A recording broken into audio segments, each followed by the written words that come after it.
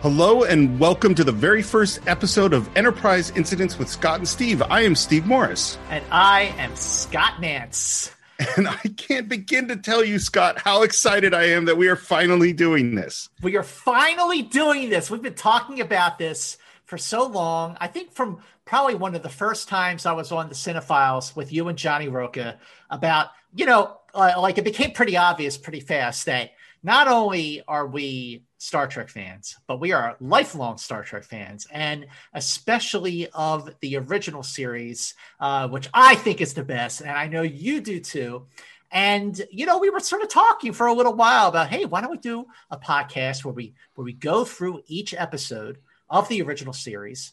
And I was a little hesitant, like, hasn't been been done, but you talked me into it, buddy. Well, and we kept having these conversations and we have these email exchanges and referencing all these episodes. And it's just, you and I couldn't stop talking. In fact, the way we met is Star Trek, because the very first time I met you was you walking into my house to record an episode of the Cinephiles on Star Trek II, The Wrath of Khan. And it was like instant magic as far as I'm concerned. I still get people on social media saying, like, your episode on the Cinephiles with Wrath of Khan. I was at the ArcLight in Hollywood, and some guy came up to me and says, "Are you Scott Nance?" And I said, that depends. Because I didn't know where he knew me from. Was it from like Collider, or was it from just like Q&As, or maybe somebody remembered me from Access Hollywood, from years ago. And he said, I listened to your episode on the Cinephiles on the Wrath of Khan. And I was like, whoa, all right. The Cinephiles, Wrath of Khan. Well, and then we did motion picture. So we did them in the opposite order, but it was so obvious that you and I can talk forever. Well, hopefully not forever, but in a lot of detail about Star Trek. And I was curious, Scott, it sounds like you've had a deep relationship to Star Trek for a really long time. Well, that I definitely have. And I think that brings us to why we are doing this series, Enterprise Incidents with Scott and Steve, because, when it comes down to it, yeah, sure. Other people have done their own podcasts where they go through episode by episode, whether it's Next Generation, Deep Space Nine, or original series, or obviously Discovery. But what makes this special is the perspective that you and I bring, because we have this lifelong love for it, and because our love and appreciation for Star Trek has changed and evolved over these years. Episodes that maybe we didn't like when we were kids, maybe we love them now. We're going to get into all that. But yeah, my love for Star Trek goes back to 1974. I was 5 years old, and I saw my very, very first episode of Star Trek. It was Mirror, Mirror. And what I remember about it was my friend Mitch Paul. We were playing wiffle ball outside, and it's 7:00. He drops the bat and he goes, Star Trek is on. And he runs inside. And me and my friends are like looking around going, what the hell is he doing? So I went in after him, and I went through the basement door, and he was right in front of the TV. And Steve, the image that I have that I remember vividly is the Enterprise is going, the landing party is beaming up to the Enterprise. And then you see the Enterprise going from left to right. And then there's a flash of light, and then it's going from right to left, and the Enterprise beams aboard with different uniforms, and Spock has a goatee, or a Van Dyke as they call it.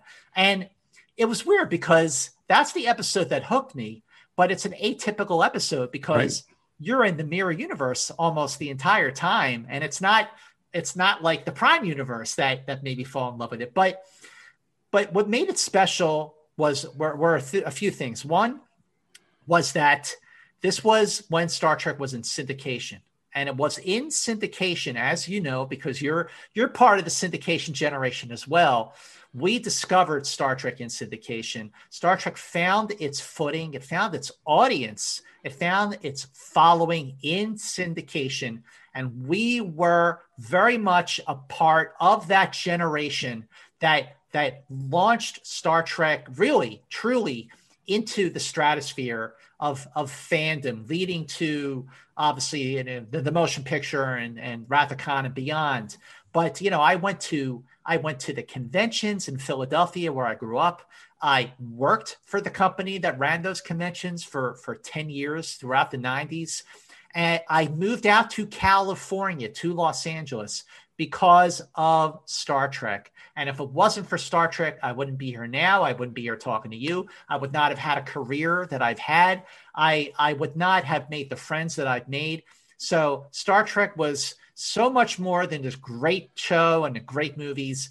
It really impacted my life in so many ways, and it continues to do so to this day. What is your love? Where does it start? It's so funny because, and we discovered this when we talked about Wrath of Khan. You and I are almost exactly the same age. I can't remember if I'm a month older than you or you're a month older than me, but it was the same thing. It wasn't Mitch and the baseball game, and I cannot begin to tell you what the first episode I saw, but once I discovered Star Trek at 7 or 8 or 9, I had to be home on Channel 2 in San Francisco to watch those episodes. And whether it was on at 5 or then it was on at 6 and then went off the air for a few months and then it was on at a different time, I just had to watch them, and I watched them over and over and over again. I cannot begin to tell you how many times I've seen these episodes of Star Trek. And here's the thing about it. 2 things. The first is that I only in the last few years did I realize that part of my whole philosophy, my whole way of looking at the world comes from Star Trek. A big, huge hunk of it comes from the ideas that I learned in Star Trek. And yes, there are things that are going to seem dated. And yes, there's some things that maybe we might disagree with today. But like in general, that idea of knowledge, that idea of doing what is right, that idea that the reason this thing you think is your enemy is actually just something you don't understand, looking from different perspectives, all of those things. Like I've made, it's so funny that a bunch of the films that I've made or plays that I've written or even the documentaries I've done have Star Trek themes. And one of the biggest ones is that thing on the other side is just something you don't understand. And the most recent one was I did a Great White Shark documentary.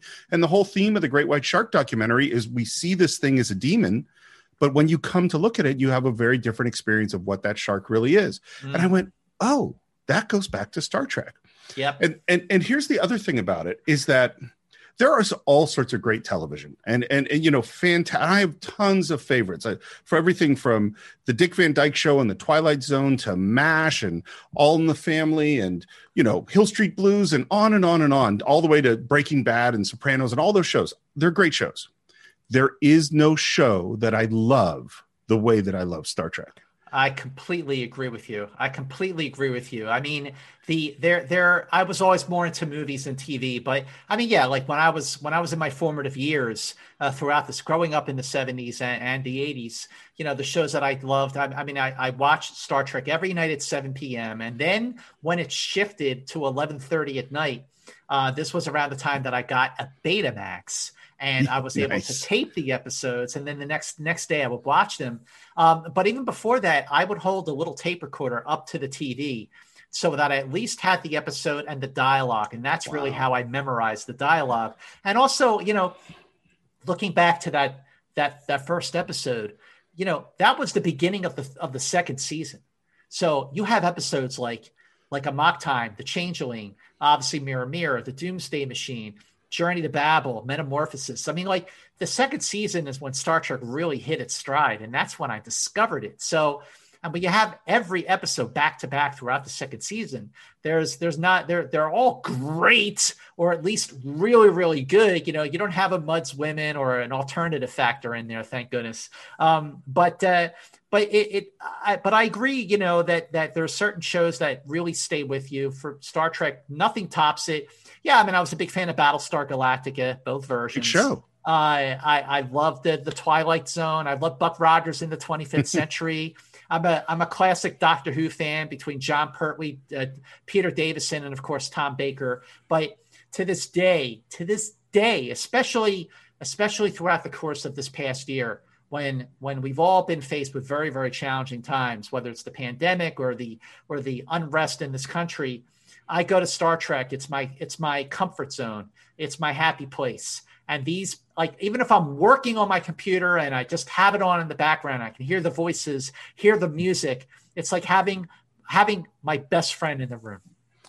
You literally took the words right out of my mouth. When I'm in a bad mood and it's late at night and I'm like, I just need something to make me feel better, I'll just turn on Balance of Terror. I go, I feel like Where No Man Has Gone Before, or whatever, just some episode I need. And this is the thing too about Star Trek, is that I'm not going to say that every episode is great. They're not all great.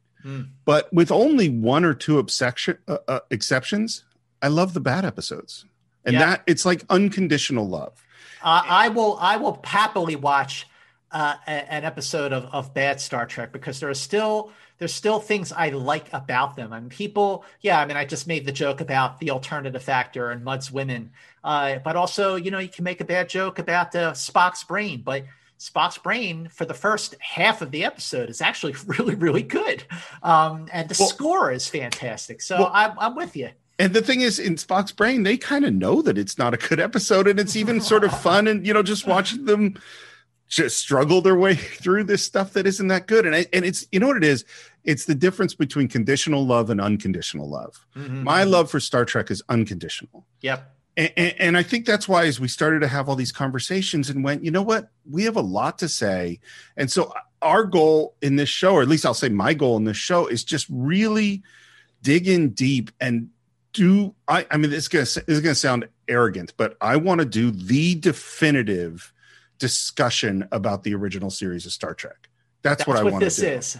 We are definitely on the same starship with that, Steve, because when I really thought about it, in terms of podcasting, I've done yours, Cinephiles with you and John quite a bit now, and just to say about the Cinephiles, it is without question the best, the most rewarding and most enlightening conversation I have ever had about movies with anyone anywhere. So that's why I keep coming back to you with that. But really, I'm like, what do they need another Star Trek podcast for? It's been done, but they haven't done it like we're going to do it, because we certainly come with so much knowledge, so much passion, so much appreciation, so much perspective. Because again, Steve, we discovered this, fell in love with it as kids, as little kids. And now here we are as middle-aged men, still remembering what we loved about it, but having a new love for it, seeing it in a different way, seeing how certain episodes have aged very, very well. And many of them definitely have. Some of them haven't.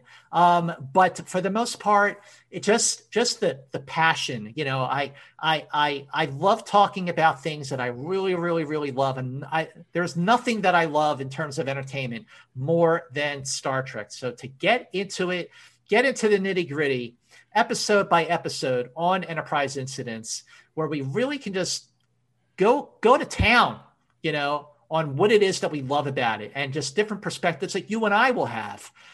That's what's good. That's what will make this series really great. And I hope that all the fans that I've known over the years will join us on this voyage, and maybe they'll get something out of it themselves. Maybe they'll just really enjoy hearing a very passionate and lively and energetic and enthusiastic conversation about the positivity of Star Trek. And I can't wait to have all these conversations with you, Scott. And I can't wait for all of you to join us on the journey. And the best way for you to do this, of course, is subscribe to the podcast. You could do it a whole bunch of places: iTunes, YouTube, Spotify, Stitcher, Google Play.